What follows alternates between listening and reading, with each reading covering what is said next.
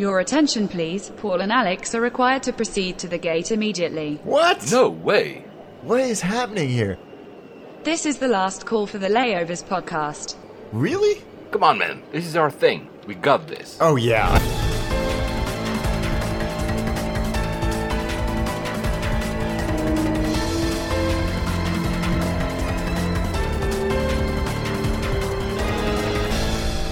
And we made it. Of course, geeks. Flight 59 to Manila. Welcome back to Europe, Alex. Thank you, sir. I feel like I haven't been here at all in the last summer. I assume that it was gloriously sunny for the 2 months that I was gone. Yeah, right.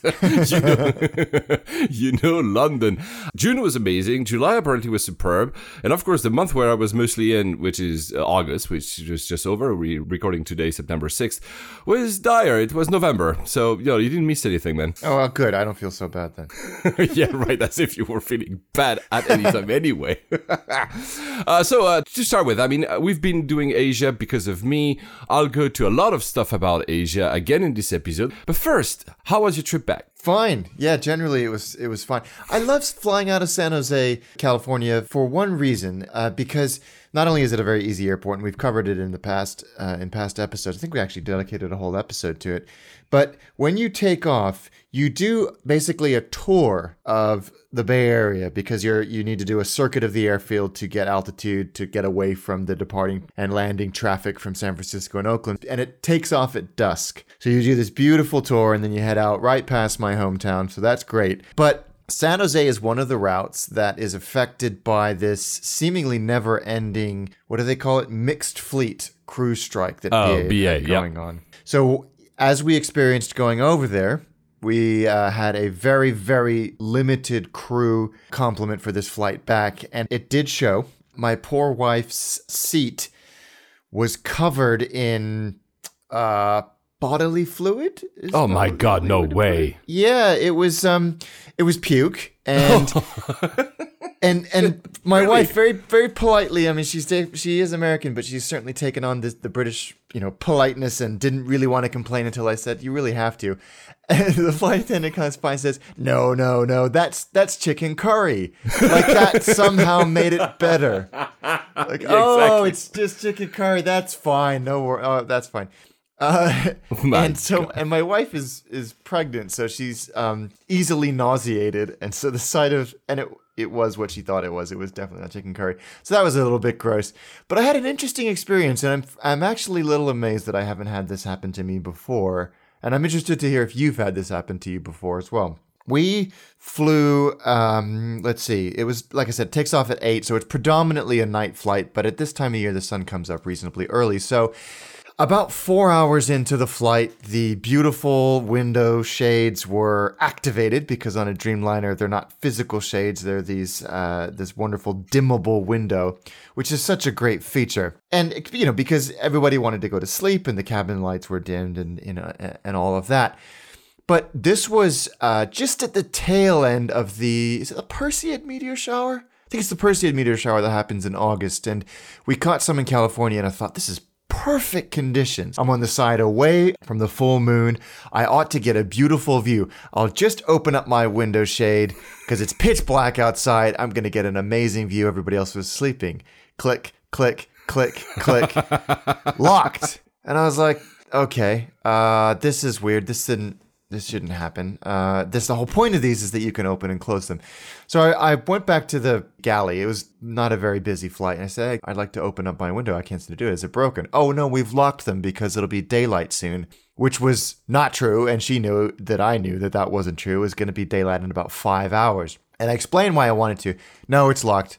The whole plane is locked and we can't change it because other people will open it. I'm like, I also know that's not true. I know that you can deactivate my seat. I can even show you how to do it.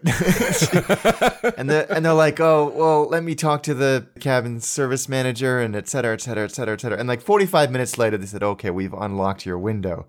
And sure enough, they had. But I just thought it was a very strange thing to do. I've never experienced it being fully locked, that function of not being able to open it at all in any airline that has the Dreamliner. Have you ever had that before? No, the few times I flew the Dreamliner for night flights, I remember being able to open it, to undim it. I think, though I'm not certain, I think that on one, I'm trying to remember, was it maybe Qatar? I think it was not undimmable until the end, but I could still have like somehow less dim, like less black. But I don't recall having it fully locked, no. Or maybe I was just sleeping. I think there has been functions where you could dim it halfway or undim it halfway, but this was locked to the darkest mode, which completely makes the whole thing pointless. I know that they can override it. I know that's a function that a lot of the flight crews like, but it just seemed... It was irritating to me, not just that it was done, but the way that my request was dealt with, like I was some petty irritation. And I knew, I would have absolutely closed the window blind, or dimmed it, I guess, in this instance, as we got closer to sunrise, because I get it. But of course, by that point, they'd unlocked it because we were 3 hours out and they wanted to wake everybody up to give them breakfast. So the entire thing was an exercise in futility. So yeah, again, BA working hard to become the most mediocre airline on the planet. You are petty, actually. No, I'm kidding. Yeah, it's true. It's true. Little things like that just drive me cuckoo bananas. I really do. It's funny because we had a lot of questions coming over, actually, mostly from Facebook, and we don't always have the time to address them. So I want to apologize to listeners, but it's exactly a question that Stanley Pignall asked us almost a month ago now. And he had a very similar experience than you, and he was flying from, let me check, it was Air Canada, Dreamliner as well, Toronto to Mumbai, leaving at 9:30, landing at 9:30, so both nighttime. And he's basically asking not exactly about that locking thing, but he's wondering why are these airlines treating the entire flight, which that's a very long flight, right, as a nighttime flight. Have you ever seen an airline that actually manages nighttime differently? Because most of the airline I've flown with, basically they shut everything down and they open it like 2 or 3 hours before the landing. There's no like trying to manage. I think it's just because it's easier, right? And maybe that also explains your, I don't know if it's laziness, but it's just easier to say, you know what, it's night for everyone. We'll have less work. And I'm not saying that they're lazy, they don't want to work, but I mean, people will just be asleep or watching a movie. There's no commotion. No people are like say, I want to sleep, but this other guy is actually talking, or I want to sleep, and this other guy is actually opening the blinds in the middle of the flight, which happened to me once. It was Emirates. We're in the middle, so they don't. Of course, they don't have Dreamliner, so it's a normal, window shade. And they have this kid, and I get it. The kid couldn't sleep and was trying to open the blinds, but it was like full daylight at that point of the flight, and suddenly you're like, oh my god, right? And I again, nothing against the kid, he was enjoying and wanted to see the view, but I'm guessing all airlines pretty much decide to put the nighttime, and then well, for the Dreamliner, it makes it even easier because you can press one button and then everybody's nighttime by default. And that I get. I think it makes total sense with the combination of mood lighting and dimming the windows to set the tone and just say, okay, it's time to sleep. This, also indicating that the service is done for now. That makes total sense, and I think it's a wonderful feature for the flight attendants to be able to press a button and all the windows dim, but locking them doesn't make a whole lot of sense. And I know that on the Dreamliner, you can set it so that it can be undimmed to a point where it's not, flooding the cabin with light, which I agree is an irritation. But I think there's this wonderful middle ground, and that's exactly why Boeing designed them as they are. But to your earlier question, I don't know how they think about where the plane is in terms of its daytime or nighttime. Like, you get on a plane and sometimes they serve you a meal which seems entirely contradictory to where you're coming from and where you're going to. So I have no idea how they do that. Actually, it's very interesting because that was the follow-up to his question. Stanley is to say, how do they decide when they serve food, right?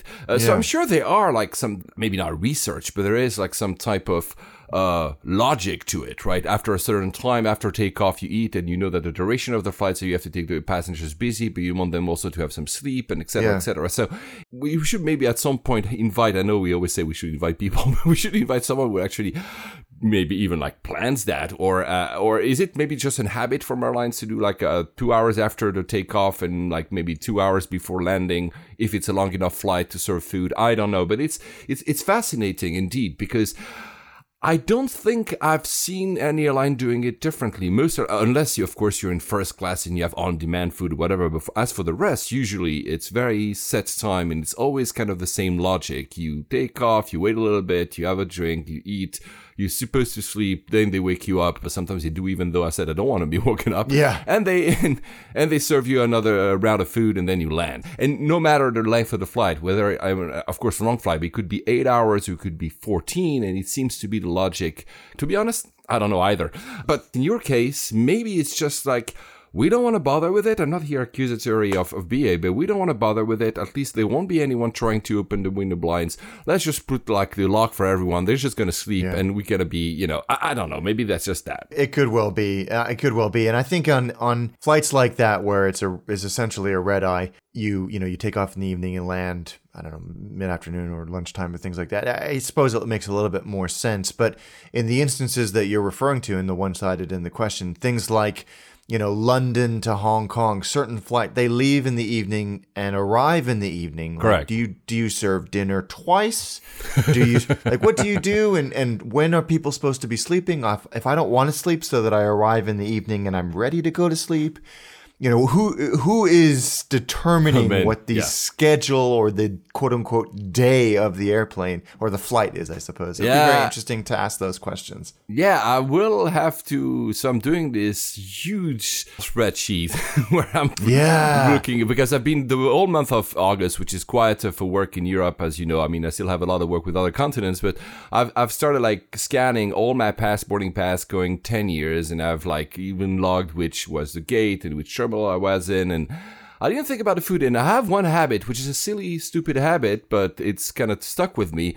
I take one picture with my phone of every plate that gets in front of me. So I must have a log of pretty much every single type of food I had in the past, let's say maybe 7 to 8 years at least, maybe more. There must be on a cloud server somewhere. So I should simply go and log back there and see what kind of food, depending on the time. It seems to me that usually when it's after midnight, and of course here we're talking mostly about ME3, these flights that leave like in the middle of the night, they don't serve dinner. But from Hong Kong, for instance, when I flew, whether it's, I flew recently Swiss, I flew BA, I flew Emirates, I flew CX, no, I didn't flew that way.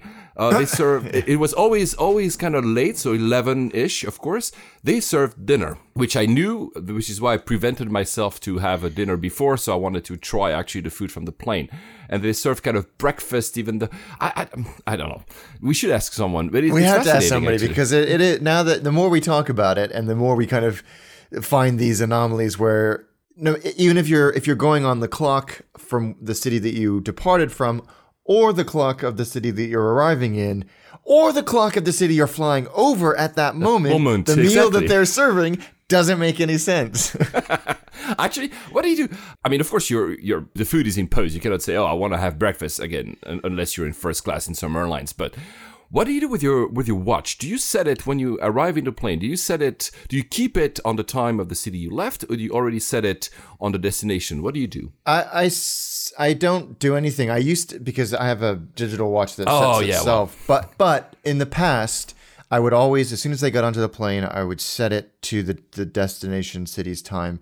And I would also eat according to that city, because I think that those two, plus daylight and exercise, are the four weapons of beating jet lag. Yeah, that's what I do. That's a similar. I always know what time it's in the city I'm landing to, and I'm eating accordingly. Sometimes I'm even refusing food, saying, well, no, you know what? It's going to be like dinner like at 4 a.m. or it doesn't make any sense. I want to be... My trick is to try not to eat for 8 hours before 8 a.m. in the destination city. To say, like, to have my body kind of like it's been the night and I'll be hungry when I land, and not to be like full with like chicken satay at 4 a.m. or something. I try, because sometimes I'm bored and I still want to eat something. But yeah, for the watch I changed, so I don't have an Apple Watch or any smartwatch because I'm Swiss and I have to defend my old timey kind of watches, I guess. I used to be the guy who used to leave its watch to the origin point for a very long time, and I changed this habit about a year ago. Now I set it immediately when I sit in the plane to the destination, and I see it works well. The reason I started doing that is because, if you have Wi-Fi in the flight, as a lot of people, your phone is your watch nowadays, right? My watch on my hand is more something like a jewelry or something. So, but the thing is, when you log on to Wi-Fi, suddenly sometimes my phone, of course, adapts to the whatever time zone I'm currently in. So I get completely thrown off. I'm like, it's 4 a.m., but it seemed to me I left, it was 11. It's only 2 hours ago. So I'd rather... That's an interesting point. Yeah, so basically my watch on my hand, I know that this one, because it won't be disturbed by any kind of electronics, is the destination time. And I can always check how long do I have before I land. Of course, now you have IFEs that have this feature, but sometimes, when I'm asleep, I don't want to put the screen on because it's going to wake me up or whatever. Yeah. Anyway, so that's my... guys, by the way, if you have any techniques and you want to let us know... We should spend some time talking about jet lag in an upcoming episode. Yeah, I'm sure everybody has their own strategy for dealing it. I think it's definitely a worthwhile topic for exploration. So, Asia, Manila, I'll go to the airport, of course, at the end of the show. I used to live there, so I have a lot to say about the airport. It's not as convoluted as Narita in episode 50, but it is quite convoluted as well. It was voted for a very long time one of the worst airports in the world, as he's changed. Really? I didn't know that. Yeah. And for a reason. I used to live there, and trust me, there are so many reasons why. Though, again, these kind of things are always like... I have this friend of mine, I keep talking about Eric, my friend who's in the United Nations and, travels all around Africa, and in these, he sends me pictures of these airports where there's one aircraft from the UN, and it says, okay, Paul, this is the worst airport in the world. I'm like, yeah, okay, granted, right? It's really hard to decide what is the worst airport in the world. Yeah, that's yeah. He gets to experience the more rustic airports of the world. Exactly. Charles de Gaulle actually qualifies. No, I'm kidding. So there was a fascinating article in, was it Bloomberg or the FT? It was Bloomberg, talking about the dominance of Singapore and Hong Kong that was under threat. It's been going on for a while. And of course, when we think about that, the first thing we think about is obviously Doha, Dubai, and Abu Dhabi. But this article goes in the other direction and talks about the investments that are being made in Asia, and the investments in Asia are staggering. The amount of money they're spending, and it's really like a race between global hubs. And these global hubs are mostly the investment currently is mostly done in Asia. And they say that the dominance of these two, and arguably three, because Incheon is also one, and they always voted, the three best airports in the world, that it now is being threatened by China, especially. They say here that $12.9 billion new airport in Beijing. You have Bangkok that is investing almost $4 billion. We talked about this airport in the last episode. Almost $4 billion of upgrading and adding a third runway. So Incheon is spending $5 billion for a second terminal and wants to be the world's leading mega hub airport. That's how they actually advertise it. So Changi has to react. So Changi is building, this kind of thing in the middle. I saw it. It's still not ready. This kind of almost like a bubble in the middle of all these terminals. The terminals are staggered like U. There's one in front of you and two on the sides, and right in the middle. There's going to be this magnificent destination point. They've just opened T4, so I saw it from the outside. I didn't go inside, but it's apparently brilliant. It's more of a low cost, but they automated a lot of stuff. And it's there's even I think robots there or something. Wow. I don't know if it's a gimmick or if it's the truth, but it looks really cool. Hong Kong, we said Hong Kong is building a third runway. I think the cost is $18 to $20 billion. It's just it's just crazy. The money that is being spent in Asia is more than almost $130 billion. In the US and Canada, that number is $3.6 billion. So you see that kind of the width, the difference, how much money they are investing. Where it's become interesting is, like I said earlier, is China. So China, of course, now is investing massively in its airport infrastructure, in its travel infrastructure in general. We know about the high-speed trains as well. And all the big airlines there are building their mega airports. We haven't really heard about them yet unless you've been there. And of course, besides Shanghai and Beijing mostly. But they are, for instance, Shenzhen wants to build a cluster of airports around Shenzhen. So there's already the very big Shenzhen one, but they want to be the cluster. They're directly threatening here Hong Kong. They want to do the same thing around Beijing. Beijing already has one big airport, and I think a second one. Shanghai has already 2 airports. They want to also build clusters of airports, and it's really like a lot of these airlines are raising. Probably right now we're still like, when I look at flights to go to Asia, I'm like, I can take China Eastern, I could take Air China, I could take China Southern, but I still kind of default to the other airlines. But maybe one day this is where we're going to commute, these big airports, don't you think? Yeah, I mean, I've transited through Shanghai on Emirates, and it was fine. It's not great. It's not a great experience. I think Hong Kong has built its reputation, and the others, Singapore as well, and KL to an extent, on that whole transit mechanism. So it's not just about the destination. They've just nailed it. So the flow of passengers, where aircraft park relative to terminals and gates and transport.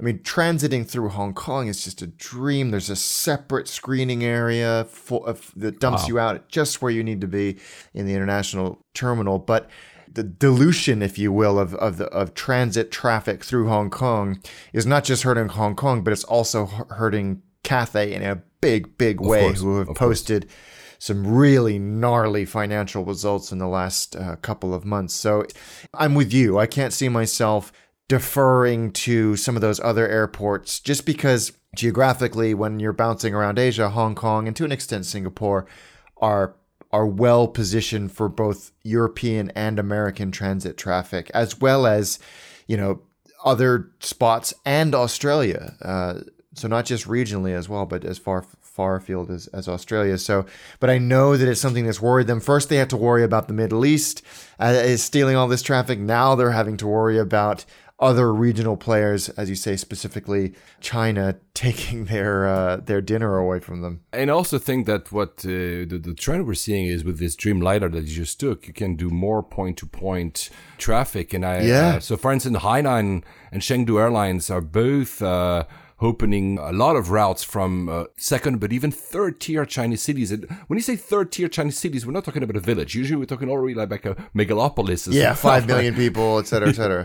So they're going to soon, because, we know that travel from China will explode internationally at some point. They will simply bypass, Hong Kong, bypass Singapore, bypass Incheon. They will go directly from these, from Guangzhou and other places like this. And Guangzhou is not a third-tier Chinese city, by the way, guys.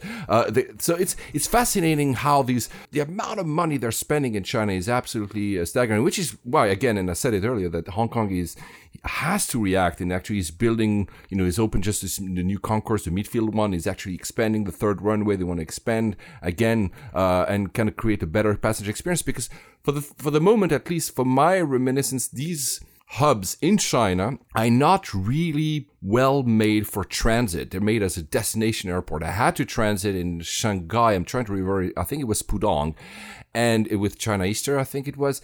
And the experience was a bit strange, right? It was, it clearly wasn't something they were used to have a foreigner transiting in China to go to another foreign country. I was transiting to Tokyo. So it's not, we're not talking Dubai, we're not talking Singapore, we're not talking Incheon. These airports are not ready yet, but they will be. And, so that's fascinating. Just one last number, because I found it absolutely crazy staggering. The amount of money that is going to be spent on airports that is currently earmarked to building new airports is $250 billion. Wow. And the amount of money that is earmarked already to be spent on upgrades and extra runways and terminals is at $845 billion. We're going to see a lot of airports. We have a lot of shows to do, Alex. Yeah, we need to start bouncing around to some of these places that are really going through this renaissance of airport infrastructure. But there's one point that I wanted to go back to that you made that I think is the beginning of a trend, that Qantas have announced that they're going to be flying from the east coast of Australia, so Melbourne and Sydney, to Heathrow non-stop with the 777X and the A350 ULR, ultra long range, which is 20 hours and 20 minutes with no need to stop in Singapore or Dubai or anywhere else. And also the same cities to New York. So just an incredible flight time, but also, again, cutting out these places that have been utterly dependent on transitional traffic since their inception, really. Yeah, currently they're flying from Perth to London. It's a Dreamliner, the Dash 9. So Sydney, they're announcing, it's as if they're announcing it to basically send a message to both Boeing and Airbus to say, guys, we haven't chosen the plane yet which will do that route, but you have to be ready. So currently, the 350 you just mentioned has, I think, a range that was recently increased because of them. A range of 9,700 nautical miles. That's extraordinary. Right? The Sydney-London is 9,600. It's just below that limit, and that we're talking including headwinds, right? So I think it's just not ready yet because if, you cannot just afford yourself to say, oh, sorry, the headwinds were bad today, so we have to land in Rome instead of London. Well, right? That's what happens on some of the transcons in the US when they're using the A320s. You would have to stop in Salt Lake City and refuel. Yeah, well, when you're going the long way, New York or East Coast to West Coast. But that's the thing, how pissed off would you be? Yeah, exactly. Which, they're taking somewhat of a risk. I mean, not somewhat of a risk, but I mean, the Dash 9, for instance, you have 240 passengers in it. In the 380 that they currently, and we'll go there in a minute, the 380 they're currently using, they have only in economy like 370 passengers. So you have to say, okay, we're going to do a premium route because obviously that will attract mostly, I guess, business passengers that want to go directly to London without having to commute somewhere. It has to be financially viable to do a 20-hour flight. And as you say, you cannot just say to these business people, oh, sorry, we have to suddenly land in Charles de Gaulle because we just ran out of fuel because of bad headwinds. So I think it's just a message because they haven't announced a launch date, of course, of that route. They just are signaling it.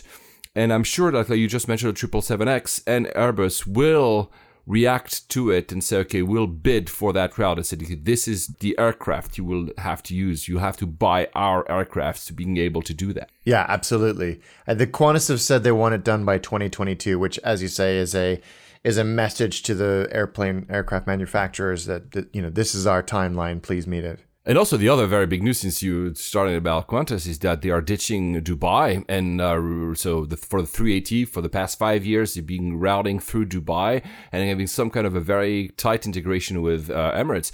They are ditching Dubai. They're going back to Singapore. That's very interesting, I think. I was shocked when you sent me this news, and I still can't figure it out. Has the relationship between Qantas and Emirates changed? I mean, because they were when you searched on Emirates for a flight to wherever, really, especially from London to Dubai, there was a good chance that you were going to be on Qantas metal and vice versa.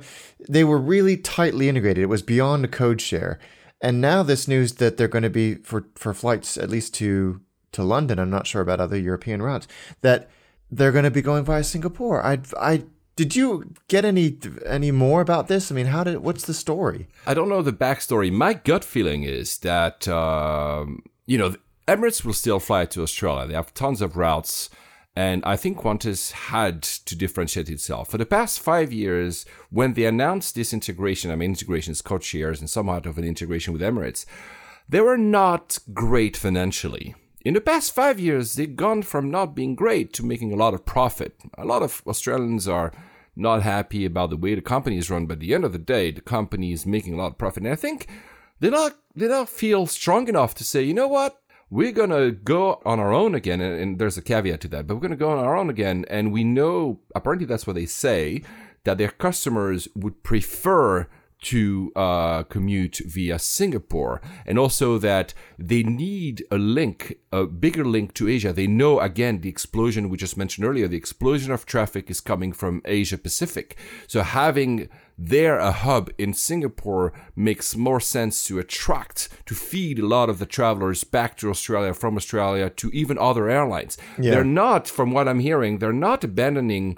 the code shares completely with Emirates. Apparently, you'll still be able to use your miles on both airlines. So it's not like, oh, bye-bye Emirates, we're not talking to you anymore. Now, basically, Australians at least will have a choice. They can say, I want to route through Singapore and fly Qantas, or I can route through Dubai and fly Emirates, which, again, I repeat, will still have tons of flights going. So maybe it's just that they feel confident enough to say, now we're in a very good position. They probably need to differentiate, because that's the thing.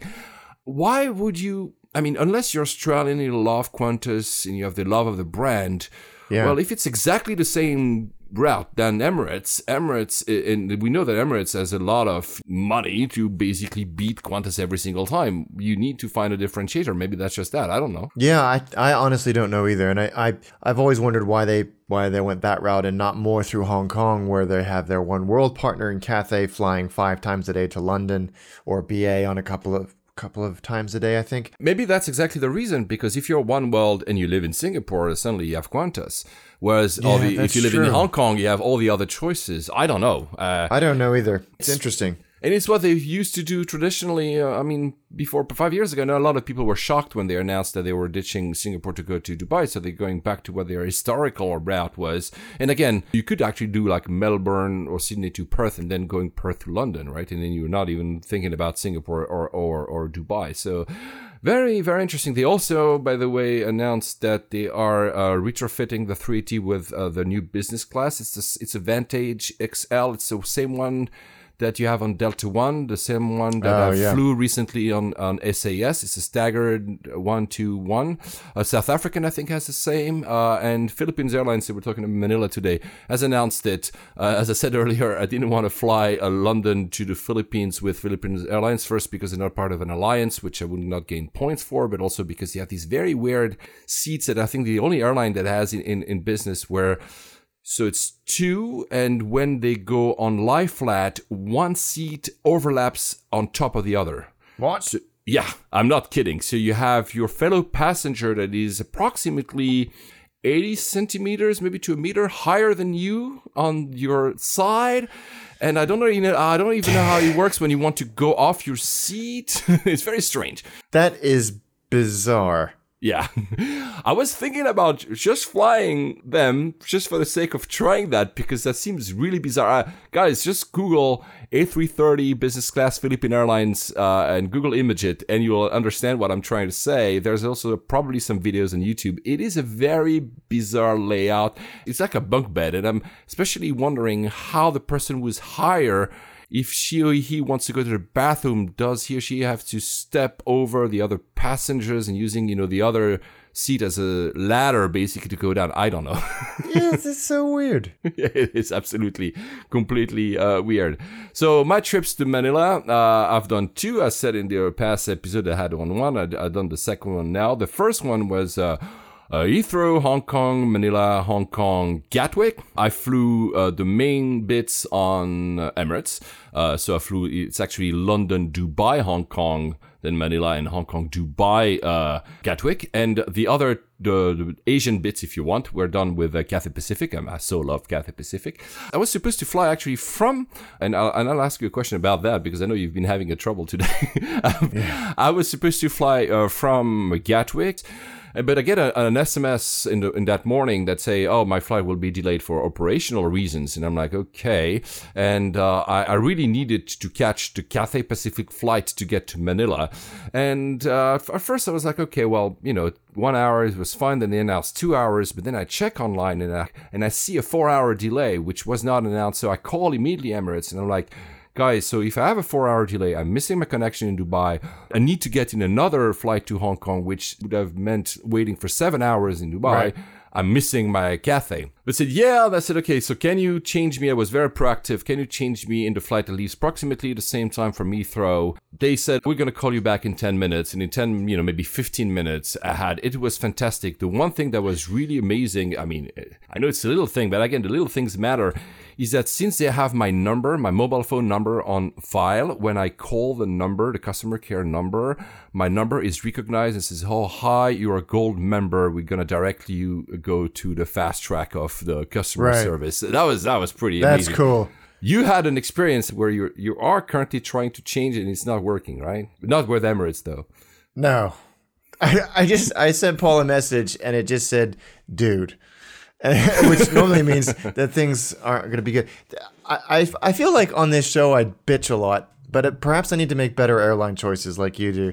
I have to change the departure city of a flight that I'm taking in 2 weeks from San Jose, California to LA. And I was, bracing myself for some fees and everything. And that's fine. It is what it is.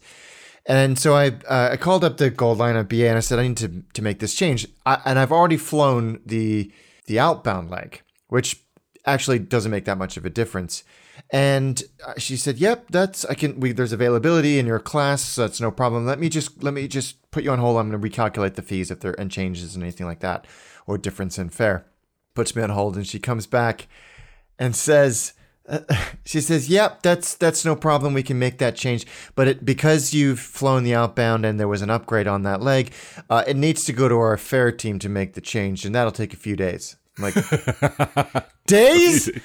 Yeah. And she says, but don't worry. They usually do it in less than 3 days. And I was like, this silence on the line. Then I just said again, days? And I said to my wife when I was explaining to her that it looks like that BA have to fax the 20th century to change my reservation in whatever handwritten ledger they log flights in. I cannot understand for the life of me how it can take 3 days, irrespective of the fees. They need to send a raven, with a little, with a message attached to the ING board. I guess. It doesn't. They just changed their make reservation systems to handle stuff like this. It keeps crashing. Yeah, I just don't understand it. I gotta stop flying BA because they keep letting me down. It's insane. It's insane. And then you come back and say 20 minutes. They called you back. They asked how your family was doing, and they remembered your birthday, and they puke on my wife's seat at BA. Actually, so parts of Emirates offering, if in certain cities in the world, if you fly business class, this was paid by a client. You have the chauffeur service, so you have basically drivers coming to pick you up. It's a little thing because at the end of the day, going to Heathrow from my place, it's not a big deal. But I had already. A driver actually set to pick me up and go to Gatwick. The driver actually arrives, and I'm still calling Emirates. No, sorry, Emirates just had called me and the driver. So we were really talking about, because the driver comes like 3 hours before the flight. We were really talking like last minute. The driver arrives, and I said, oh, you're for Gatwick? And I said, no, I need to go to Heathrow. And he's like, oh, okay. And he makes one phone call that lasts 10 seconds. He's like, sir, I'm getting you to Heathrow. It was so seamless. I love it. Actually, it worked. So the flight itself, it was fun. I just mentioned it. Emirates has a few of their aircrafts with special liveries. This one was against illegal wildlife trade. It was like with elephants. It was the model they have at the roundabout in Terminal 3 at Heathrow. Exactly, that's the one I flew. That was really cool. And interestingly, I know you've flown also the 380 in business class a few times. Since that, the flight was really full, so I took kind of the last seat available, and it was an aisle in the middle, so it was not like not a window, which I usually do. And to be honest with you, I realized that for the first time that there's not a lot of storage actually when you fly on an aisle seat, which doesn't have these side storage that you find on the 380 on the side. There's actually not a lot of storage. So of course you just put stuff in the overhead. But bad point for Emirates. I always thought, because they always fly like window usually, that there's like lots of place to put stuff. No, it's not the case actually. But I mean, it was good. Then Dubai to Hong Kong was great. It was actually it was so cool to hear that the pilot was a woman. I think she was from Egypt, so that was really nice. And most of the crew that flight was female. I really loved it. I had the bulkhead 23A. That's my favorite nice. Seat of the three because it's a little bit more space for someone like me who was very tall. Interestingly, I just booked yesterday a flight again Emirates. I'm going to Bahrain, so it's very close to Dubai. And the system now, they've revamped, it's slightly upgraded, the UX, the user experience on Emirates websites, automatically chose seats that I usually chose. So it actually gave me 24A, and I was like, really? And he also knew that on the 777, I like to be 6 or 7, which are the rows in the small cabin just behind first class and not the bigger cabin behind. It was like, that can't be that they just assigned them randomly by accident. Yeah, no, they looked at my past history of choosing seats and they chose the one I like, which is really, really cool. I should ask someone. Cool. Yeah, I don't know if, again, it cannot be an accident. Anyway, then I flew Cathay Pacific. It was a very old 777. Again, these weird power thing that they have. This round. Yeah. I don't know. We don't know the name M-Power. of it. What was really cool, he says, one passenger. So, of course, I have actually at home one adapter that I never take, obviously, because you don't see these power outlets anymore. But so one passenger wanted to plug his laptop, or was it a phone? I don't remember. They actually have a huge fat, looks like a Bible, it's an adapter. So there's a cable that goes to that plug. Then you have this big fat electric adapter on which you have an US plug. So the guy had this, which was already used on his lap, plus an adapter to go to, I guess, to British plugs, plus on top the actual, adapter to charge his phone or laptop. So he has these massive, but they have them. So guys, if you ever fly Cathay Pacific and they have these very old power systems, they actually do have massive transformers adapters that you can use. Jeez. I didn't ask for one, but I mean, it's it's fun. I don't know what the schedule is for the retirement of those 777s, but Cathay were among the first airline to get the 777 when it launched. Correct. In 1990. So some of those are getting on in age. Same with BA. Some of those things are, and I had the pleasure of flying on one later on this month, that are getting a little long in the tooth. So I think Cathay have announced they're going to be retiring those pretty aggressively, but they are the workhorses currently of the Cathay fleet. And, having lived in Manila and traveled there, usually, because it's not a premium destination, sorry, all my Filipino friends, airlines tend to put their older fleet to that line, which is great for me because I can test a lot of these old airlines. Saying that, on the way back, I had the 350 from Cathay Pacific, so that's not only the case. In the 350, of course, it's wonderful. It's absolutely wonderful aircraft. A few things here before I go continue. I've seen in Dubai an increase in security. I don't know. Again, I was not going to the US, but I'm wondering if all these things we're hearing is actually, I had for the first time to again remove my shoes, to do extra measures that I didn't have to in the past. I've seen the same thing in Singapore when I flew my second leg. I'll talk about it later in the show.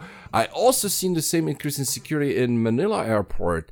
Maybe not in Hong Kong, I'm not sure, but Dubai. So I don't know. I mean, you've flown mostly from the US, in the US recently, but pay attention to that in your next flight. I don't know if it's just a feeling. No, you're right. You are absolutely right, because when we arrived from Marseille yesterday, they made a point of announcing that if you are transiting to a U.S. flight, there are increased security measures in place, and it's going to take a lot longer than it did. And I know that they've changed the protocol in the U.S., not so much in San Jose, but certainly in San Francisco. So I think things are definitely in flux at the moment. So I returned to Gatwick because I needed to catch a train from Gatwick to Leicester, again with Emirates. One thing only that I will say about this, it was my first time in the 2 class through 80, so there's no first class. So they replaced on the upper deck in the front where first class used to be, they replaced it with economy. So you have a possibility, if you're flying economy with Emirates, with those 380s, there are not that many yet, to fly on the upper deck, which is really cool. But one really, really, really cool thing that I didn't think about until I actually deplaned in Gatwick. Usually Emirates, of course, because they want to satisfy their premium passengers, they will leave out in that order, first the people in first class, then they will let people out from business class, and then economy. If you're on a 380, usually, since all economy is downstairs, they go at the same time in 2 different jet bridges. Because people in economy were in the front and the door is there, and that's a trick if you want to fly with this and you want to deplane first. If you fly economy upper deck on a 380 with Emirates, you're going to be the first ones out of the plane, even before business class. That's really cool if you're in a hurry and you don't want to spend money. So fly upper deck. Fly upper deck. When you came in, I think there's only a couple of gates at Gatwick that can take the 380. But were you at that remote pier where you had to go up over the sky? That's so cool. I love that. Yeah. It's a bit of a long. It's a long walk. Oh yeah. By the way, they say that it's cool because if you have checked-in luggage, with Gatwick being less of a business airport, by the time you reach the belt, your luggage is already there because you walked a little bit more. True. So you don't seem to be waiting forever for your luggage to arrive, which is actually pretty sensible. But it's a long walk. Did you fly Gatwick recently or? Did I? Yes, maybe. Yes, I did. I flew to Rome from Gatwick on BA and back on EasyJet. How was the passport control? Passport control was fine because of the e-gates. Gatwick is fine for that generally, I've found, but Heathrow, I can see. When we came in last night, was a total disaster. Gatwick is a great airport almost always. It just seems to work. I like it. They've worked hard to really agreed. Do what they can with what they have, given that they were not given permission to expand their runways. So I like it. I stayed in the Block Hotel, which is right inside the South Terminal. Yeah. So I could get up 20 minutes before my flight left and still have plenty of time. I still do not think it's really a business airport. No, it's definitely not. I do agree that it's a very seamless airport.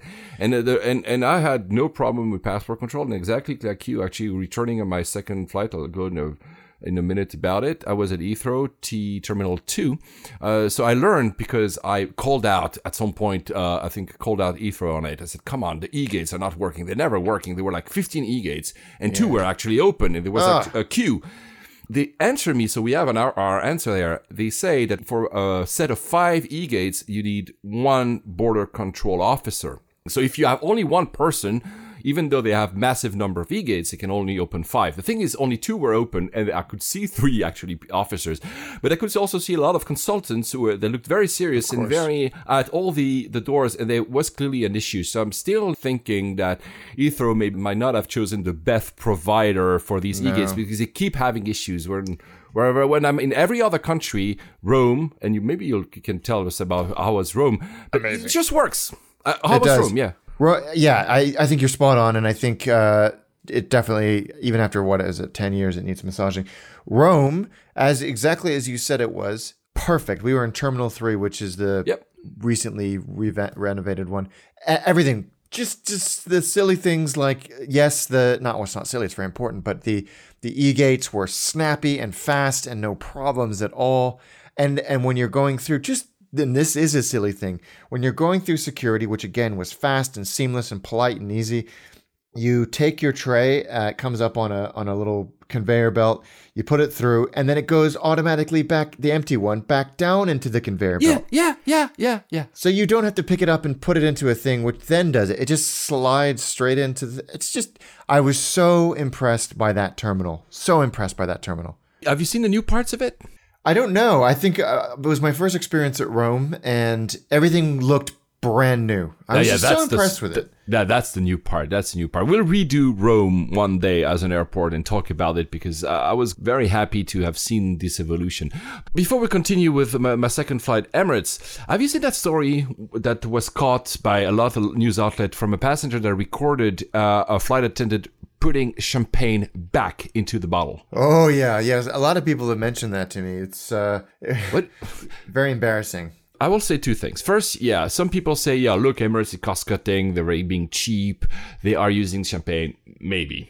Honestly, I don't know. I doubt it, but I don't know. Maybe I doubt it because they've locked me in as a good customer and I'm fond of them. But when you are about to land and you need to clean stuff, you need to put all the bottles and everything back into place in a secure manner. And I'm wondering if that video might have not been taken at the last bit of the flight when they have to basically, either you go and you put everything in a toilet, or you simply and it was maybe not meant to be served again, simply meant to be safely stored for landing. That's a great point. I bet you that's what it is. Yeah, that's the only thing I'm thinking, because a lot of people were immediately going calling out, and maybe that was the case.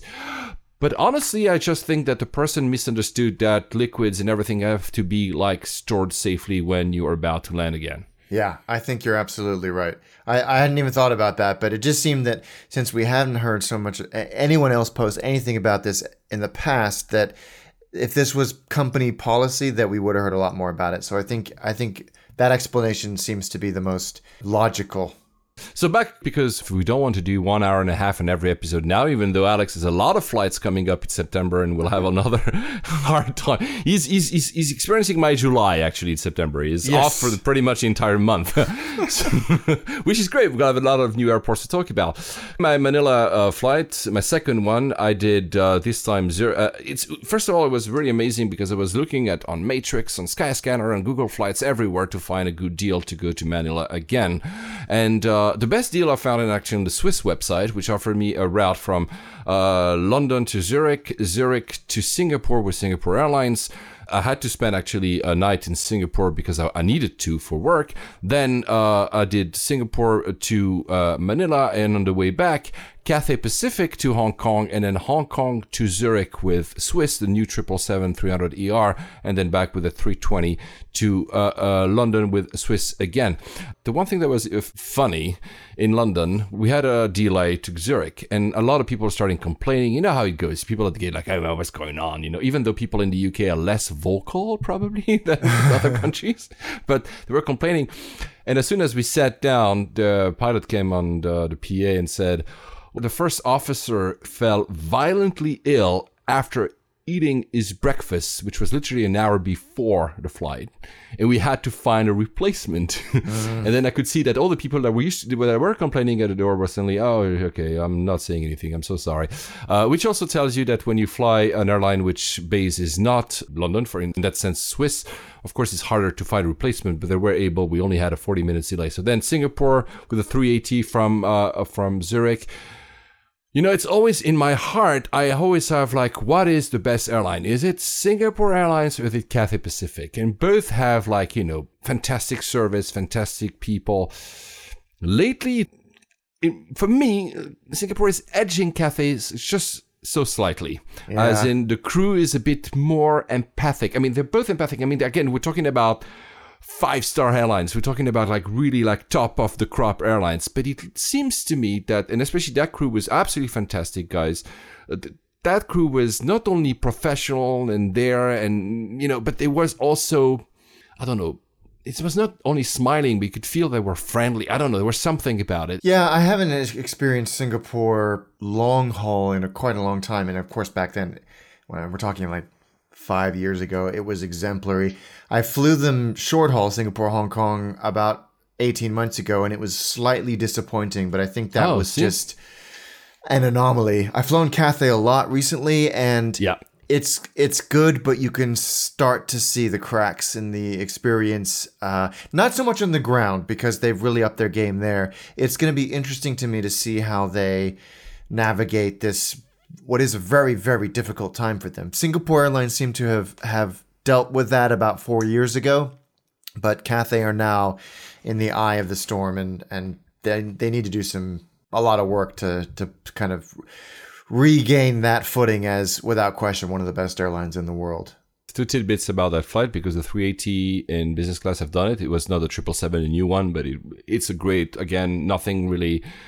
I'm sorry, because I'm sure some of our listeners will say, Paul is like, oh, it's usual to be flying in business class with Singapore. I'm not. I know it's not usual, but I'm saying it was, as I was expecting, very, very good. 2 things that was interesting, and I've noticed that when I already took Singapore last 2 months ago, they do not, and I asked actually a flight attendant, they do not offer the pouches, you know, the amenity kit from any flight outside of Singapore coming in. They only offer them now from Singapore coming out, which to me doesn't make a lot of sense. That doesn't make any sense. Yeah. I honestly thought the first time it happened to me, again, a month and a half ago, that they forgot. And I said, you know what? Because to be very frank with you, I like seeing amenity tickets, but I don't really use them. So I would totally be okay that airlines shift to a model when it's either on demand or when you simply have a lot of stuff available to you in the lavatory, because it's a big cost. I understand we pay a lot of money for business class, but honestly, besides collecting them, I don't really use them a lot. But the thing is, having this kind of policy when they say, it's not about the time, because I got, Singapore Airlines amenity kit on business class for 2.5 hours within Asia. But coming from Zurich or from London to Singapore, didn't have them. That strikes me a bit of odd policy. It does. And I think if it's more of on demand actually isn't a bad idea, but also if it's, a day flight that's 3 hours regionally, yeah, of course you're not going to. That doesn't make any sense. But long haul, yeah, see, that doesn't make any sense. I'm not going to use it. But if it's an overnight from London to Singapore, absolutely, I need one. I need, at the very least, the eye mask and the earplugs. Well, I always have my eye mask. I always use the one. We talked about it a few episodes ago, about the one that is first class Emirates. The one that is the business class Cathay is also very good. These are my favorite, and I always have one with me anyway, because I don't like these little elastics that, go into your ears and stuff. I was lucky, so since I flew a few times Singapore lately, they currently have amenity kits made for the 70 years of the airline. The pouches are really nice, made of leather. I'm going to use them for other purposes. I'm going to put actually my electronics in them from now on. There's 2 colors. One is black, one is white. Guys, if you fly them, try to collect them. They're actually very, very nice. Is there one item in an amenity kit that struck you as genius, that you've never had seen anywhere else, that you've seen in one airline that caught your eye? I wouldn't necessarily it was genius, but it did make me go, holy cow, was the set, not just one, but the set of 3 Bulgari aftershaves on the Emirates. Emirates in business class. It was very impressive. Oh, and also the pajamas, which I guess is slightly outside of the amenity kit on Cathay and First, was done in a typical Hong Kong style from a boutique brand in Hong Kong. I thought that was cool. But the Bulgari stuff, I was like, wow, this is pretty baller. We'll invite Johnny from the designer. We'll dedicate an entire episode talking about amenity kits and pajamas, because I also have like a collection of pajamas that I can, usually it's in First, obviously. So every time I just keep them. I don't fly in First enough to have like a full collection, but I have some interesting one. The reason I've asked you the question is, and I forgot to mention when we talked about Korean Air. It's a silly thing, but they have one. I mean, it's not as plush and baller like you said about for Emirates, but there's one item that I really enjoy. They have a little cream that you put under your eye so that your eyes look less puffy. Where did I have that? I can't remember what airline I had that on. It's kind of tingly stuff. I know exactly what you're talking about. You know what? That's the best thing to look refreshed after a long-haul flight. I was like, I'm never going to use most of the stuff that they have. The aftershave, I don't use it. But this, it's a little ball, and you just put it under your eyes. And clearly, I mean, I know it's just cosmetics, guys, but it actually worked. And I found that it was very to the point of flying long-haul. Right? Yeah, very, very nice. Little thing. It's the little thing. Very odd thing. I was at Zurich airport taking the Singapore Airlines flight, and I was looking at the board, and there were 2 gates announced for my flight in rotation, and it was like, what on earth is weird. This? Yeah, and I was really confused. I'm like, where am I supposed to go? Until I went to the actual door, and I realized that the 2 doors are one on top of the other. So depending if you're the upper deck or the lower deck, you have a different door number. That's interesting. That's weird. That's very weird, right? It's very confusing when you see that on the board, because you're like, oh my God, they don't know which gate it is. The plane keeps moving from one gate to another, like an airplane, So no, actually, no, it's just that. Anyway, just a little quirk. I love the E-gates in Zurich. People know my love from Zurich Airport. They have opened a new Senator Lounge. It's fantastic. And Alex, you have to go, not by definition to that lounge, of course, but to the E-gate in Zurich, because you have a view on the 3 runways. So you see both landings and departures. You see the entire other bit of the airport, and you have a huge, it's a block, so it's a square, a rectangle, and you have a terrace on both sides, and you can go out and watch as long as you want, and it's fantastic. Perfect. Honestly, it's my absolutely dream airport. Absolutely perfect. You can see, and you see, through ATs, 777s, Avros. You see, I know you haven't flown the Avro because Swiss just retired its Avro. So you see a lot of great things.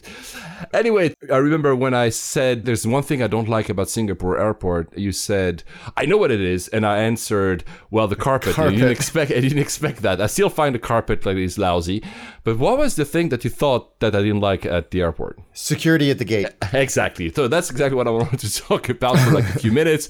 Amsterdam has that as well. What do you think about security at the gate versus security at the beginning of the terminal? I don't like security at the gate. I'd rather just get it over and done with and enjoy the airport, because you then have to... I mean, Singapore have got it down to an art, and it actually doesn't take that long. But if you get into the airport, you go and grab a bottle of water or something, and then you forget that you've got security at the gate. It just seems like one of those things that you want to put at the back of your mind as soon as you've gone through. You can go through security and then enjoy your airport experience, depending on the airport. But I don't like it at all. It throws off my rhythm. Yeah, exactly. That's exactly what I thought. I was like, where's security? Why am I not seeing like a security point after immigration? What's going on here? But actually, so I thought a long time about it, because like you, it was like, this throws me off. But at the same time, I realized that, of course, I still prefer having one set of security. That's it. Because my thinking was like, if I don't know when I'm supposed to go at the gate, and will I miss security? But I think there's no way. If the gate is open, security at the gate is open. They're not going to close security at the gate and you being able to see people inside going to the plane and you being stuck outside. So at the end of the day, does that really change something? I'm not sure. I still prefer a single set of security, but I'm not sure that maybe guys, if you've ever experienced that, when you've been blocked from entering the gate at that security point, whether Amsterdam or Singapore or any other airports in the world that do that, let us know. But I don't think they will ever prevent you from going there, right? But you still have to queue, and that's the thing I don't like. It can take a while, and it throws off your timings for when you go to would ordinarily go to the gate. And as you say, once you're in, getting out to go and do something is difficult, because of course once you go through security, there's no amenities. So yeah, I don't like it. Yeah, I see why they do it. I just don't like it. Guys, let us know if you prefer that. I'm also like Alex. I vote for Alex for president of all airports in the world. Remove please the security in every single gate, please. So Singapore to Manila was interesting because I took another 777 and it was yet another business class. So I've experienced 4 different business class now on actual. It was a 2002 aircraft. Wow. So they have, there are different sets. The one I had mentioned in the previous episodes was the old one was there was no separation between, there was a 232 maybe, and there was no separation between seats. This one is like an evolution of that, where there's actually, it's a bit like a 777 Emirates business class. So you have some privacy with your fellow passenger. The plane was half empty anyway, so I had all the seats for me. But interesting to see that Singapore is concurrently running so many products. I never realized that. For me, Singapore was this like big, massive seat that you find in the 380, but actually they have a lot of different products. Manila, I'll go there in a minute. Way back, I was lucky to again fly the 350 from Cathay Pacific. Amazing, as always. It's a fantastic plane and a fantastic airline. So, of course, transiting in Hong Kong, absolutely superb. The transfer areas are very easy to find and very easy to clear security there. They're very nice. But then the big one was for me to fly the 777ER from Swiss. I was so looking forward to it. In business class, had a bulkhead seat. I was like, yeah, this is so cool. Nice. A lot of stuff didn't go the way I expected. First of all, it's a little thing. I really don't care because I don't really need, to being recognized as a valued customer. I don't really care, to be honest, because when you're already in business class, you're recognized anyway. Let's be honest with that. But, I saw that the maître de cabine, they call that in Swiss, was going and talking to passengers. And I was like, I'm Gold's a senator and he's not talking to me. So out of curiosity, I say, excuse me, sir, when he was finished with his round, I said, excuse me, sir, can you just let me know, how are my miles on the flight? And he had a manifest. He says, no. So it's very strange because I had booked my flight on Swiss.com. And I realized that not a single of my flights have been recognized besides the London Zurich one, and actually it was even worse because the person at Manila Airport, out of courtesy, because I was flying Cathay Pacific, did put my One World BA miles on every single leg going back. So, guys, in a few weeks, I'll be able to tell you, did I gain double miles on 2 programs? Or what exactly happened? This will be interesting to see. No idea what's gonna happen, to be honest. Anyway, they apologized. They offered me a box of chocolate to apologize. I was apologetic myself because it's like, I was really curious as an AV geek to know what happened. Yeah, I was not like complaining, but they still came with a box of chocolate, and there was fantastic chocolate, by the way, guys. Of course, Swiss, right? But still, and really like high quality chocolate that are pretty expensive. So, and I know they have a few boxes in flights to do that. One thing that didn't work for me on this flight is the seat. So, live flight seat. Really? Yeah, I don't know why. Live flight seat, there's room, it's fine. There's a shit ton, sorry for my French, of storage. You can put stuff pretty much anywhere around you. Nice. It's one of these solo seats, right? Which, again, for some strange reasons, I was supposed to pay for, because Swiss makes you pay for solo seats versus, 2-2.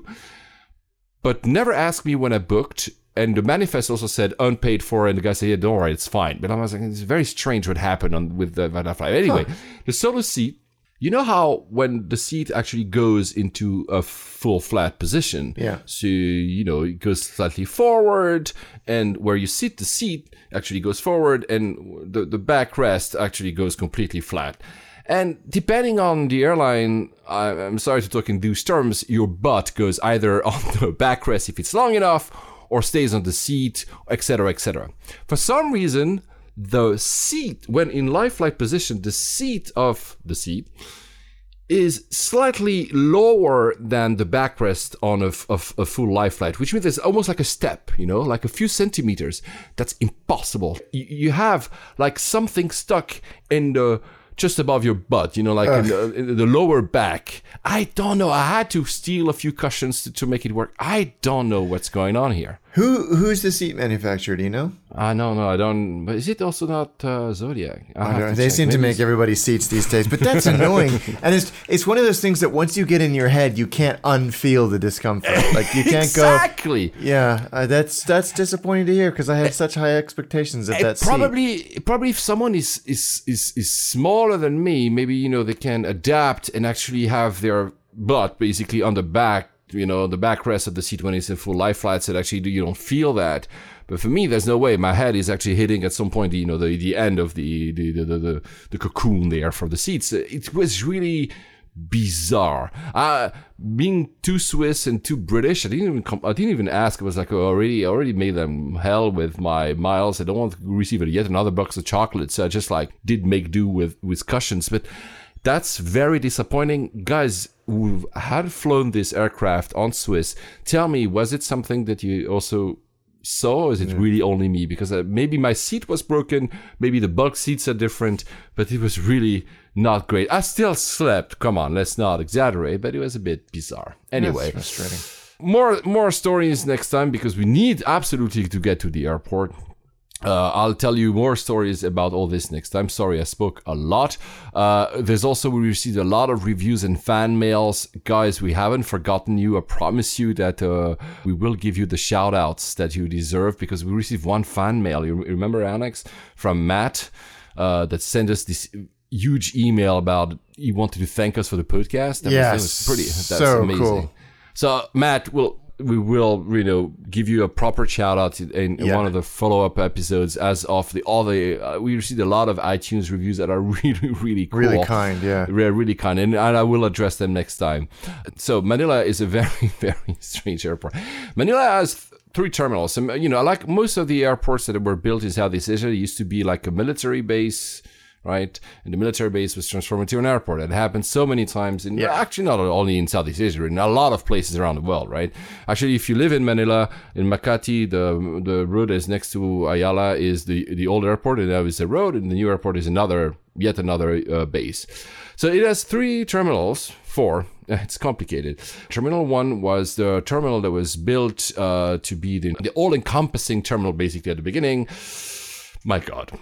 This is probably one of the worst terminals I've ever seen in my life. Wow. First of all, of course, it was built for probably a capacity of 5 million people. When I was living there were probably 30 million that was going through that terminal. So that just tells you, to the point that airlines like, first, I think Lufthansa did that. I think Swiss did that. A few American airlines did that.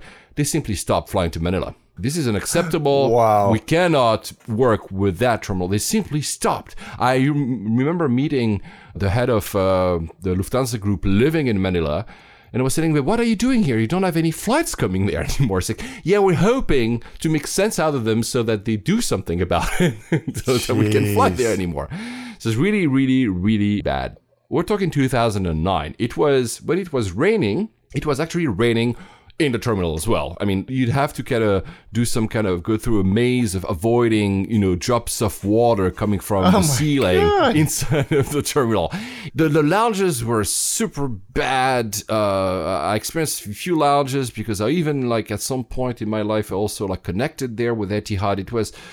It was a disaster. So honestly, the first image you got out of the country was like, my God, what's going on? Ugh. The other terminal back then that existed as well, that still exists, and I'll go back to Terminal 1, was Terminal 2, which was built only for Philippine Airlines. So you have to fly Philippine Airlines, either domestic or international, to get to that terminal. It's better, it's airy, but it also has reached its capacity. It's much newer, thank God.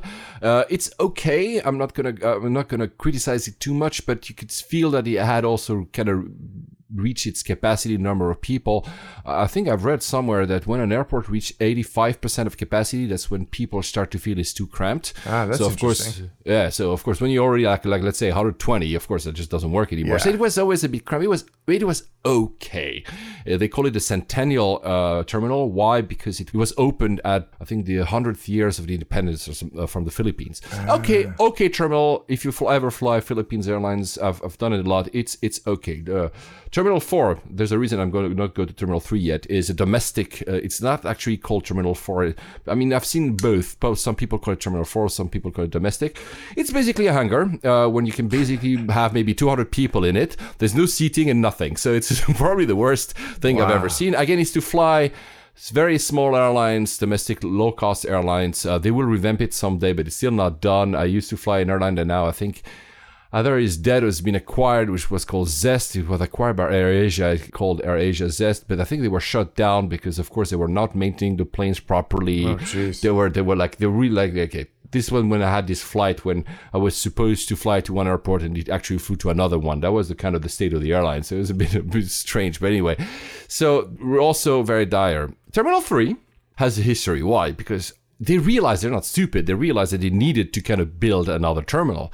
When I was living there in 2009, I could see another terminal, which was Terminal 3. I could see it. It looked brand new, and it was just there.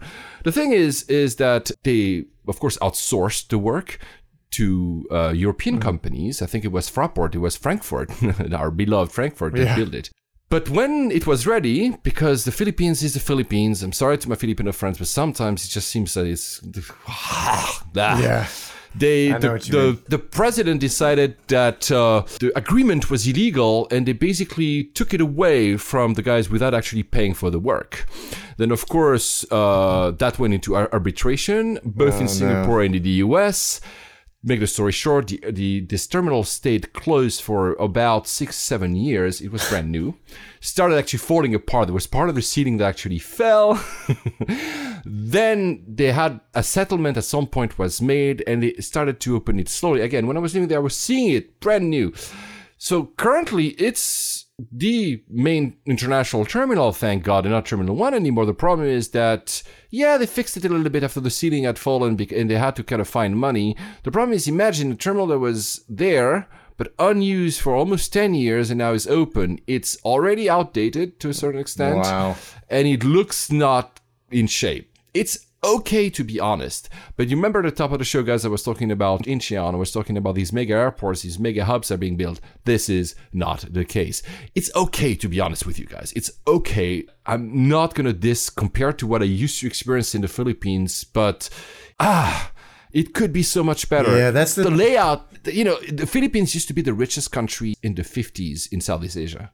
It looks like everybody else kind of took off, and the Philippines it's amazing. As I said earlier, I think in another episode, they've built their skyscrapers everywhere, so the economy is strong, but the infrastructure bit is still not there. I mean, it's okay.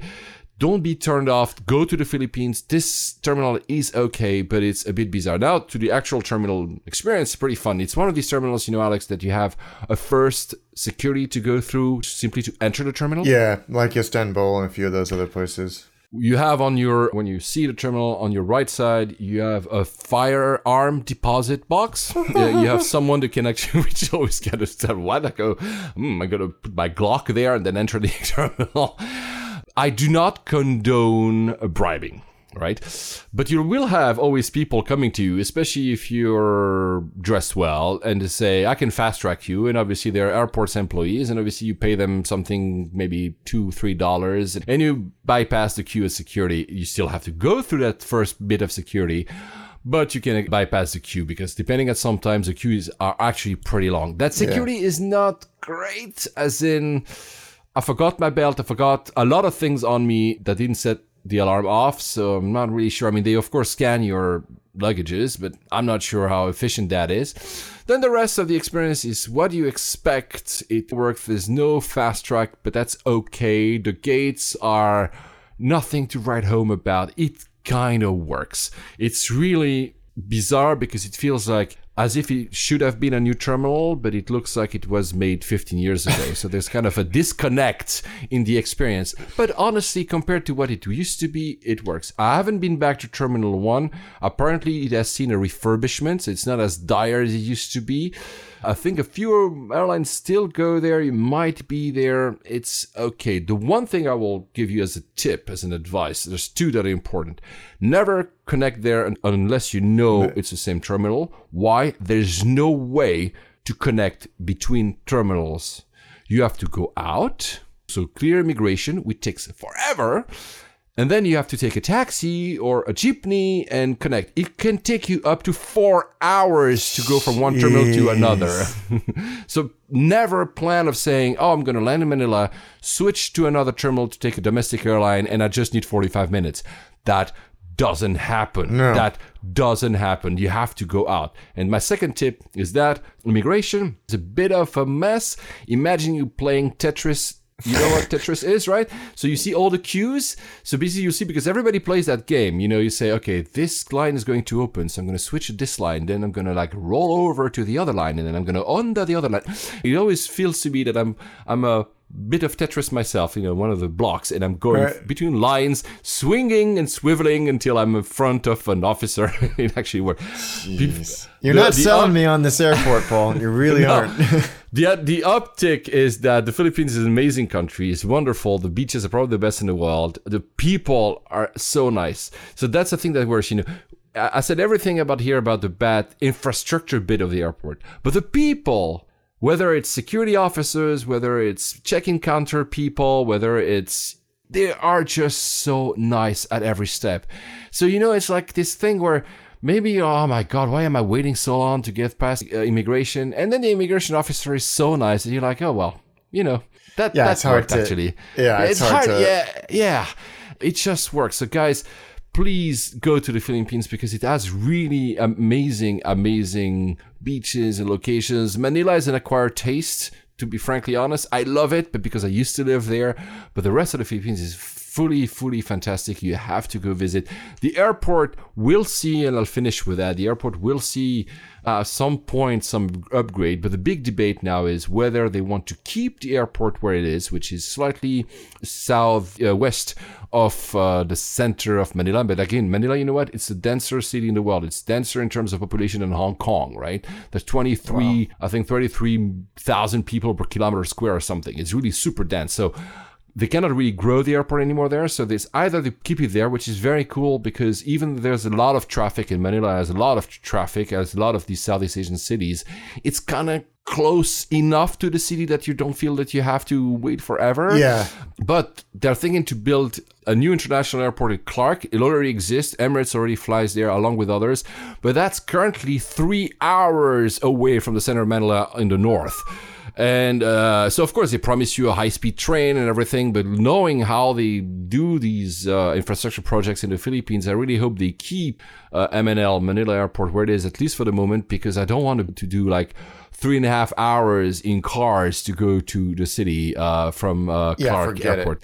Yeah, fond memories. Alex is used to these airports. You know, it's emerging country airports. It's not perfect, but there's so much to love about them, even though they don't work. You know, you get furious and then you're like, haha, it's still fun, actually, because it's an experience. The one thing, Alex, one day you'll go there that is the most striking, possibly, is that since nobody can, of course, enter your terminal unless you're ticketed, everybody has to wait outside, you know, when you arrive. So if you have a driver waiting for you, family waiting for you, friends waiting for you, Paul waiting for you, Alex, there when you'll do your attaché show in Manila, it's a swarm of thousands of people wavering, and that's both overwhelming, but at the same time, it's super welcoming. It's like this kind of, you're like, oh wow. I used to feel home, honestly, every time I was flying back there when I was living there, and I was seeing this swarm of people. Of course, it was messy, it was super hot and humid and whatever, but I was like, God, I'm home. It's so cool. So one day, Alex, I promise you, I'll welcome you to Manila to do one I'd love to go Attaché episodes. By the way, guys, watch the LA episode of Attaché. Some people say it's the best one. I almost agree. I still think Tokyo is the best one. But you know what they have in common, Alex? And I want to congratulate you for that direction you're going. They have a lot of, both these episodes, and probably Beirut as well, have a lot of emotions in there. There's something... I mean, of course, it's still a travel show. It still tells you what to do and how to get from the airport. I mean, the views of the airport is a bastard. I mean, your helicopter tour was amazing. Yeah, that was fun. But there's something really, I don't know, that connects with me with these episodes. So congrats. It was an amazing show. Thank you. Those are the ones that I enjoy doing the most as well. So thank you. I appreciate that. So keep doing those, and because I think actually people appreciate them. That makes you very, very different. And guys, watch it. Even if you're just an AV geek and don't care about anything travel and anything food, because as you know, Alex, there's a lot of food in what he talks about. The actual sights of LAX. Oh my God! Yeah, it's so definitely lucky. worth doing if you're ever in LA. Those guys, light flight helicopters, were just top drawer. And guys, thank you. Sorry I spoke again a lot in this episode. Now I will have less stories to tell about my travels. It's going to be Alex's turn because he will be traveling all around. And I hope not only with BA, and we'll have a surprise for the next episode. Yeah, this could be a good one. Episode 60. Guys, happy travels. Safe travels, guys.